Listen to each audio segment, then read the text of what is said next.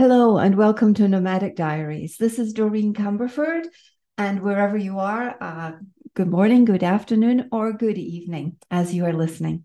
Thank you for bringing your listening to this little mini podcast. This is part of the National Podcasting Posting Month, and I am going to be reading briefly from our next guest, whose episode is releasing shortly. And her name is Megan Norton, and she wrote the book called Belonging Beyond Borders. How do you set healthy boundaries? We're talking about moving from place to place as either a digital or a global nomad or just traveling. And how do you set boundaries full stop? Megan writes in her book, "Let's chat about boundaries for and in the pursuit to belong. Boundaries are good. They ultimately provide structure, stability, and safety. Research has shown that boundaries create a sense of security and can therefore lead to more creativity and freedom within them. Boundaries begin with you. They're a form of self-care, self-compassion, and self-respect. Belonging to yourself, establishing personal boundaries, both involve looking at what works for you relationally, physically, mentally, emotionally, and spiritually. Boundaries are all about creating a sense of safety and security that in turn helps you ascertain what you need in order to feel open and safe. Healthy boundaries setting involves rest, recovery, and resilience. It involves setting safety precautions, giving yourself the gift of being present in the moment, of grounding yourself in what you see, hear, smell, and feel. It requires you to step out of autopilot living and forces you to stay with your thoughts and feelings long enough to process them. It takes mindfulness of emotions, judgments, and physical sensations to build your awareness in your decision-making, your purpose making, and your meaning making. When looking at additional boundaries to set, it's important to consider social threats with regard to physical and psychological safety. In a 2016 conference speech for the Society of Intercultural Education, Training and Research, Shannon Murphy of Brain Skills at Work identified 5 social threats based on the SCARF model by David Rock. She asked a question after each session to encourage participants to reflect on safety. Safety. Is it safe to show up and be me? Can you see me? Control. The brain likes a certain amount of autonomy. Do I have autonomy in this situation or this relationship? Certainty. What is the predictability or risk involved? Do other people recognize the value that I bring? What about my contributions? Fairness.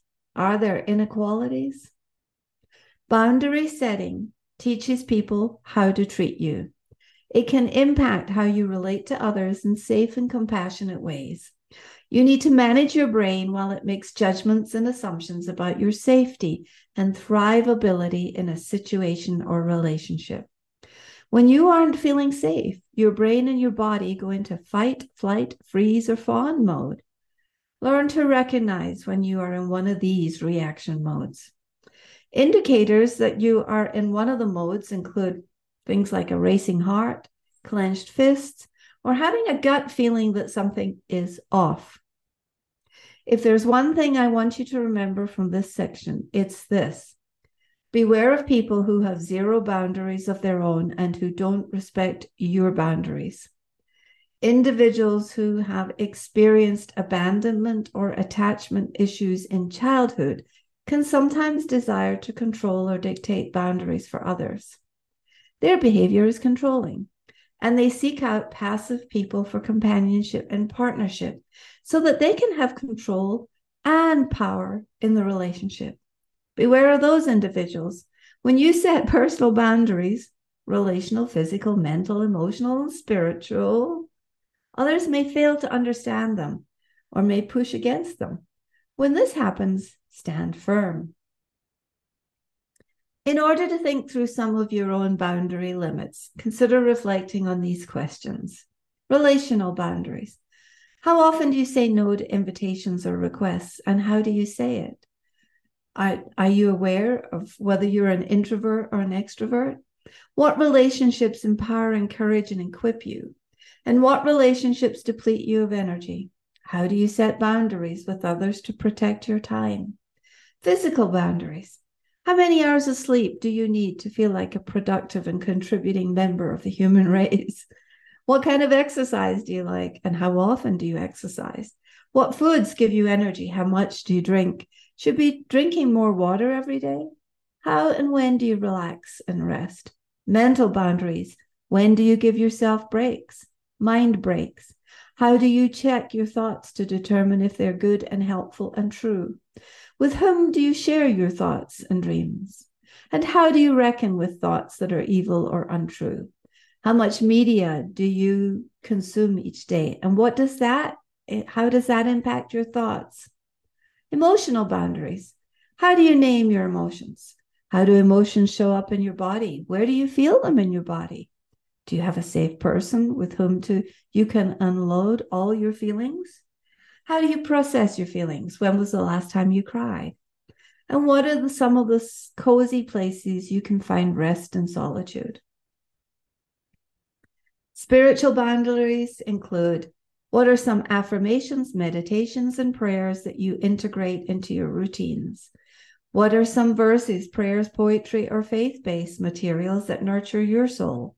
And what music encourages you to take a walk with your higher power?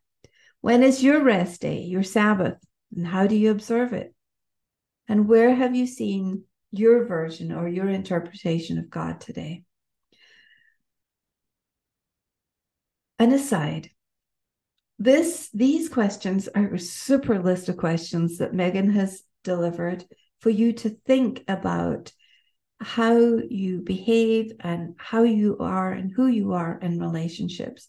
First of all, she talks about healthy boundary setting involves rest, recovery, and resilience, because yes, it takes practice.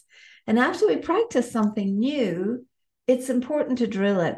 I'm a big pickleball player, and in pickleball, playing is one thing and drilling is another, because when we drill something, it gets into our brain and into our body, and the physical act of installing something in our DNA requires repetition. It requires a physical action, and it requires a very high level of intention. So in this piece, Megan is writing about, so who are you going to be when you show up in this new place?